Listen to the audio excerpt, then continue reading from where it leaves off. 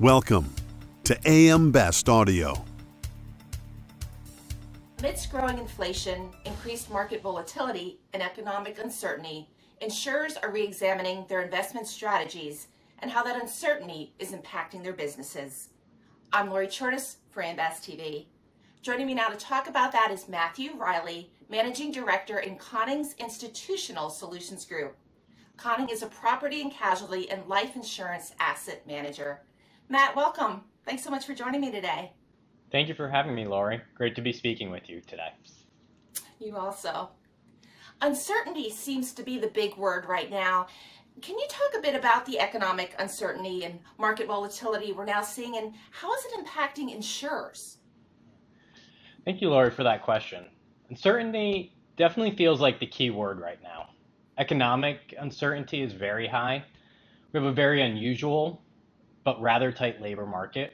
We have very high levels of inflation, meaningful supply chain and geopolitical shocks that we're experiencing. And all of these have left market participants wondering, where do we go from here? The Federal Reserve is tightening monetary policy and poised to continue in order to head off inflation. At the same time, consumer, which has been really doing the heavy lifting of the US economy for a long time, is seeing sentiment falling off and less consumer confidence due to higher levels of inflation. All of these factors are really weighing on future investments and considerations for insurers. The market seems to be pricing in greater probability of an economic drawdown to be experienced and a recession over the next 18 months. So that's thinking about the economic picture, and there's not really a lot of comforting data points there. But when we think about the financial markets, we're still seeing a lot of volatility and uncertainty. Equity markets are off meaningfully. The S&P 500 recently entered bear market territory and is off over 20% from year-end levels. Interest rates are moving higher, causing prices of bonds to fall. The 2-year Treasury was recently up over 2% from where it was at year-end, the 10-year up 1.5%, and credit spreads, which are the compensation that investors get for lending money to investors, are also increasing. So the probability of possible defaults from different investments is rising, and all of these factors have also been quite volatile. All of that is not in isolation negative. Higher interest rates, wider credit spreads, lower equity markets, as they can present interesting entry points. But the volatility and uncertainty make this challenging for insurers to think about what to do going forward. As opposed to thinking about maybe one set of outcomes, for instance, the equity market's going to rise 10% this year, or interest rates are going to move in this form or fashion, we like to think about a range of outcomes and prepare portfolios and strategies for that. And the range of possible future outcomes as we experience more volatility continues to widen meaningfully. So while before insurers found themselves in a relatively benign, low rate, low growth environment for years, at least they could plan around that. This uncertainty makes future investment, business decisions, and investment strategy decisions all the more difficult. This effect can compound not only in not investing, but not pursuing future growth today can have a knock-on effect in terms of future growth prospects. It feels like for now that we're definitely outside of this benign, low rate, low growth environment that we had been in. In this environment, how are insurers' portfolios performing? I would suspect with higher interest rates, some insurers are experiencing negative returns on their fixed income portfolio. Yeah. Unfortunately, the second quarter, I fear, is going to look a lot like the first quarter when insurers are looking at their performance. Both equities and fixed income total return numbers will likely be negative, and likely larger negative numbers than they've been seeing over the past few years. So what that means is that securities that maybe were at a gain or trading at close to the cost or book value for insurers might now be at a loss position. Unfortunately, in this current environment, when we normally would expect bonds and equities to maybe balance each other out, we're experiencing negative returns from really both parts of insurers' portfolios. While fixed income is typically the majority of that investment portfolio in order to provide support for policies that have been written in future claims payments, that typical ballast role that it plays has been very subject to the market volatility that all asset classes are experiencing. Now, While that alone is obviously unsettling, it can have a compounding effect on the long-term health of an investment strategy in the portfolio. What we can see and what we are seeing is that discussions with insurers, rightfully so, are turning from less of what new investment should we consider, where should we go with the portfolio, into more defensive considerations. How long are these securities going to be at a loss? Do we have possible impairments in the portfolio? Do we have concerns about specific holdings and credits? Again, this can turn from a more long-term strategic growth-oriented investment view into much more of an urgent defensive position that in the worst case might lead to companies abandoning prudent long-term strategies to try and avoid future losses, but at the bare minimum might avoid future considerations for growth, or maybe even considering some of the opportunities that the market's presenting at this point in time. We're now experiencing levels of inflation that we haven't seen in decades. Why are insurers worried about inflation, and how much of the risk of inflation is driven by its magnitude? Yeah, inflation alone is not a negative. So inflation is something that we experience at all points in time. It just comes in different sizes and shapes. Really, it's the unexpected inflation that the risk for insurers can come through their balance sheets. For a long period, inflation was muted and around the Fed's long-term target of 2%. With that expectation, insurers can price a certain amount of inflation into their cost structure and their claims payments expected in the future. Unfortunately, what we've been experiencing and will likely continue to experience over the near term is much greater uncertainty around what inflationary levels are and what that's going to mean for future costs on both the claims and on your regular operations. On top of that, we're seeing vastly different levels of inconsistency across different inflation measures, whether you're talking about the energy complex or consumer goods or automobiles. The varying price levels seem to be quite volatile. Now, inflation for an insurer needs to be thought of in a very company specific manner. Each company's claims and cost structure is going to be unique to what they're undertaking. As a simplistic example, a personal lines writer is going to be more impacted and concerned about the inflation that might arise from the cost of cars or residential construction to account for their personal auto and homeowner policies, whereas a workers' comp insurer might be more concerned with medical costs and wage inflation. This also means that most quotes that are broadly talked about in the market, such as CPI, core CPI, PCE, etc., while they are general measures of inflation, aren't going to do a really good job of tracking to the specific risk that an insurer has. That structure of future payments is also going to be affected by the types of business. So a shorter tail line like personal lines compared to a longer term type of business like workers' comp or medical malpractice have different abilities to reprice their policies and accounts for changes in inflation. The longer those payments are, such as workers' comp or medical professional liabilities, the more longer term interest rates and increases in the term structure of inflation can have negative impacts. What we want to do is, and what we do is we work with insurers to help them understand the specific inflationary risk factors in their policies that they're underwriting, in their cost structure, and then try to project across a range of different inflationary outcomes how those different levels might affect it, and then design a resilient investment strategy accordingly. So, what impact does inflation have on insurers' investment portfolios, and are there strategies to mitigate its impact? So, when you think about returns for fixed income instruments, or really any instrument, it can be broken into two components. There's the nominal returns that we all regularly quote, and then the real returns, which accounts for the impact of inflation. In a simple example of a 1-year bond with a 3% yield, the nominal expected return over that period is about 3%. Now, in a normalized inflationary environment where rates would be maybe 2% for inflation, the expected real return is closer to 1%. So the future real dollars that you're earning, 1% compared to 3%. Now, with higher levels of inflation, say 5%, that real return can turn negative. So while you were expecting growth in terms of your ability to spend in the future and your ability to hedge inflation with your fixed income portfolio, with higher levels of inflation, you actually might have less real dollars in the future for the portfolio. And this can obviously have a meaningful impact on longer term securities with more based on longer term interest rates. Now, there are strategies that naturally do provide some hedges in normal market environments against inflation. The most obvious one to discuss is TIPS, which are Treasury inflation protected securities. Payments for TIPS are adjusted to account for inflationary levels in the market.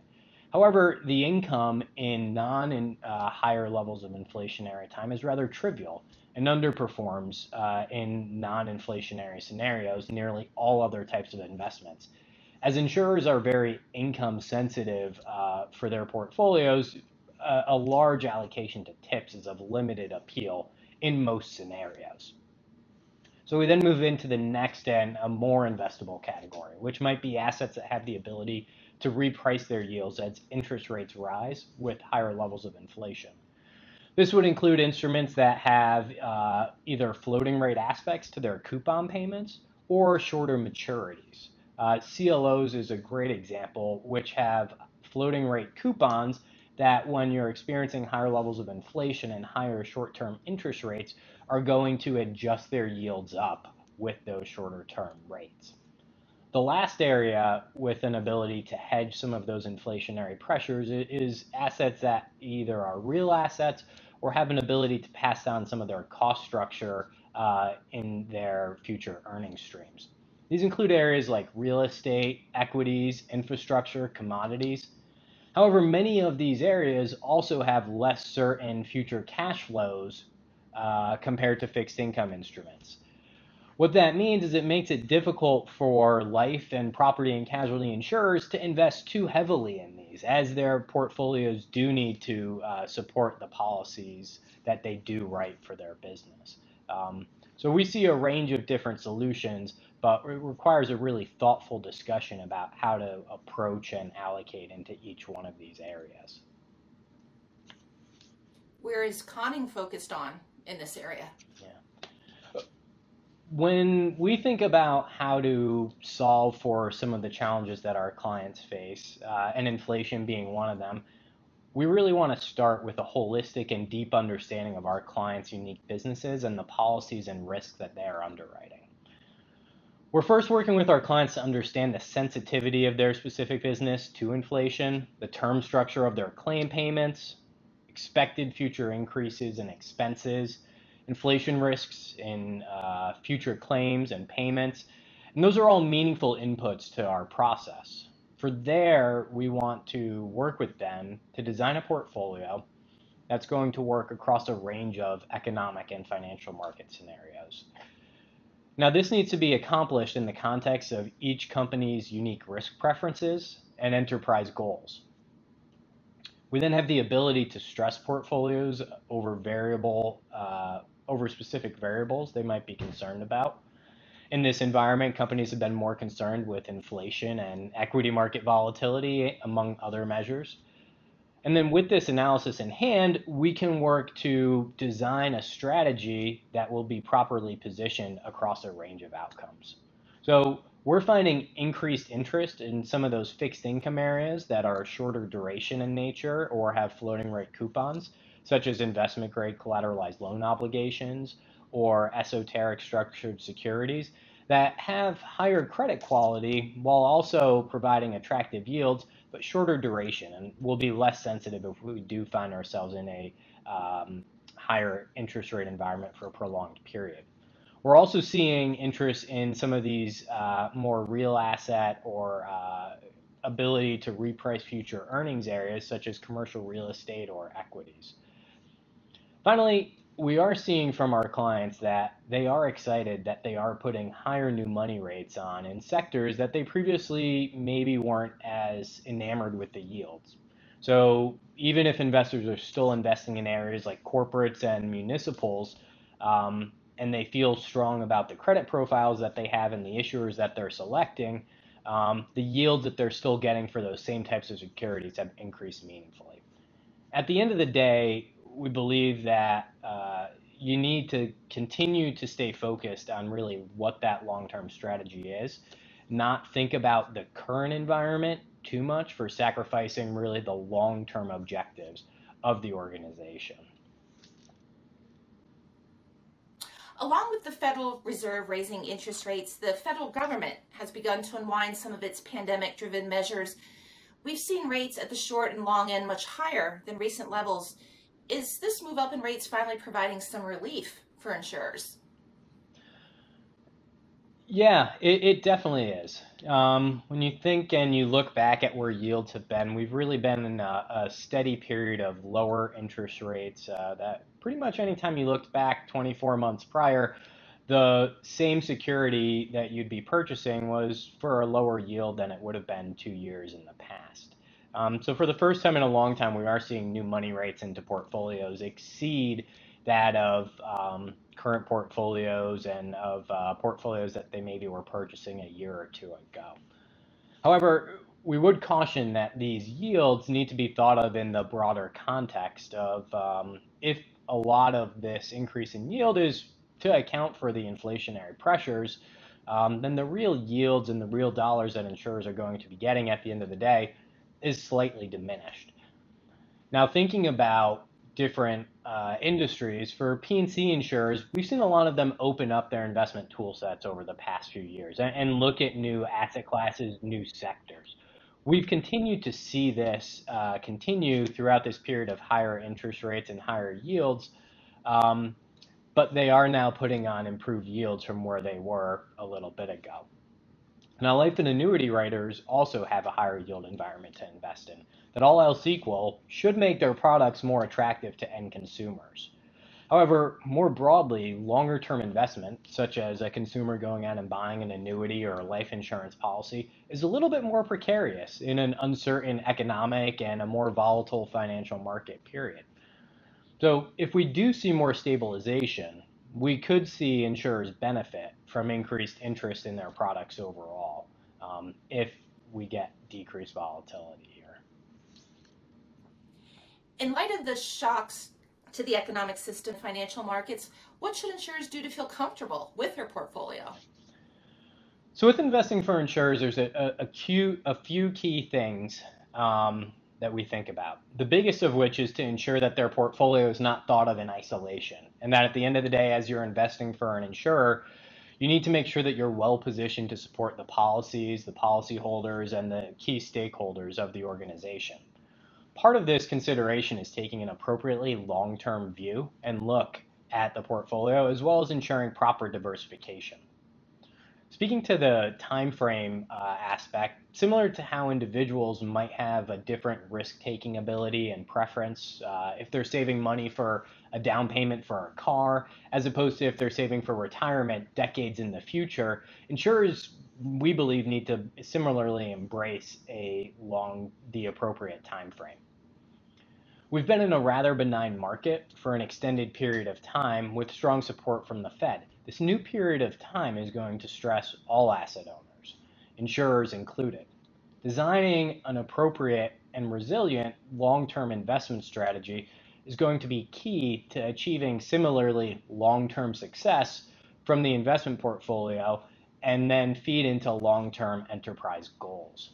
Now, this needs to be done thinking about the context of both the known and unknown current and future risks in order to ensure that the portfolio is supporting policyholders.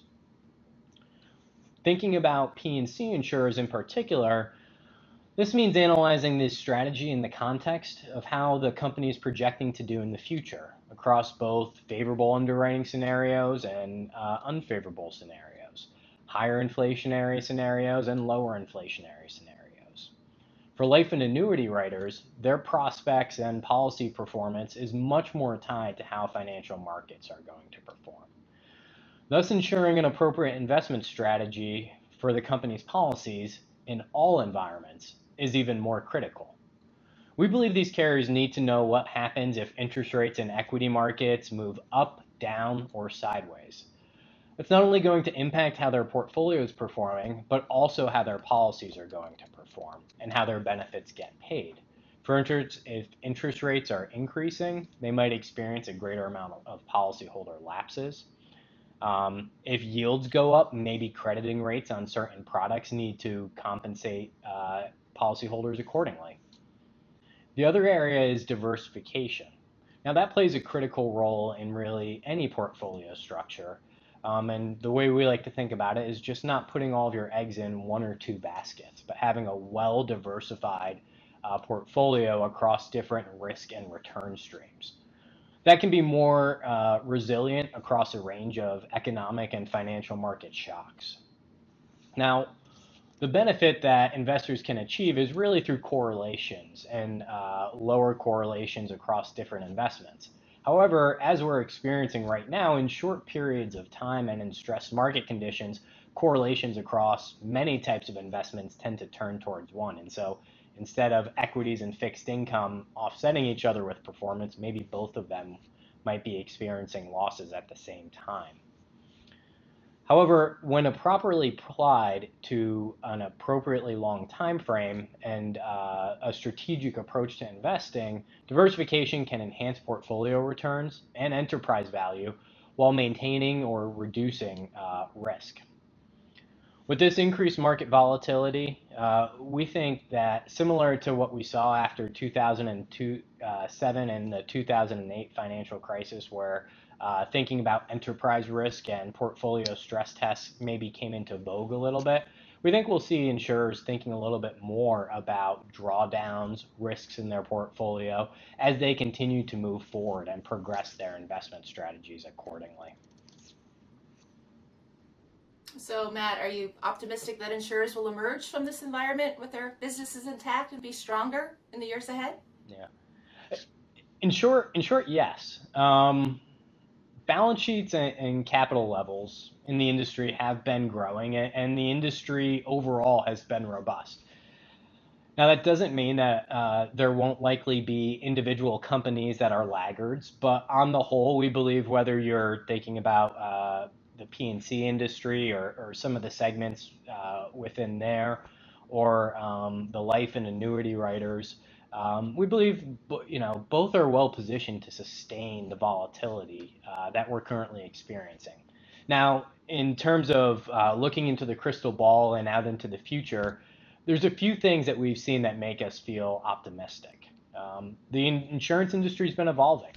And in the life insurance industry, what we're seeing are meaningful new entrants. We're seeing legacy companies analyze their business model to position for long-term success. And this was going on before we really experienced this most recent bout of shock. So thinking strategically about how the enterprise is going to compete and aligning capital accordingly. We've seen increased innovation in products, and higher interest rates, again, could prove to be a long-term tailwind for the industry if sustained. For P&C carriers, again, we've seen an increased rate of change in areas like distribution models. Management teams are focusing strongly on differentiated underwriting capabilities and thinking well about how to position for more innovation, long-term investment and growth, especially given some of the investments and maybe pressures that they've seen from fintech new entrants into some of their legacy segments.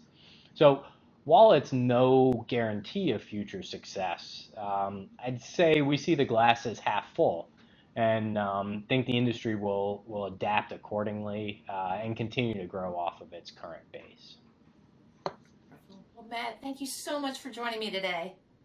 Yeah, thank you for having me, Lori. It was great to speak with you. That was Matthew Riley, Managing Director in Connings Institutional Solutions Group. For AM Best TV, I'm Lori Chortis.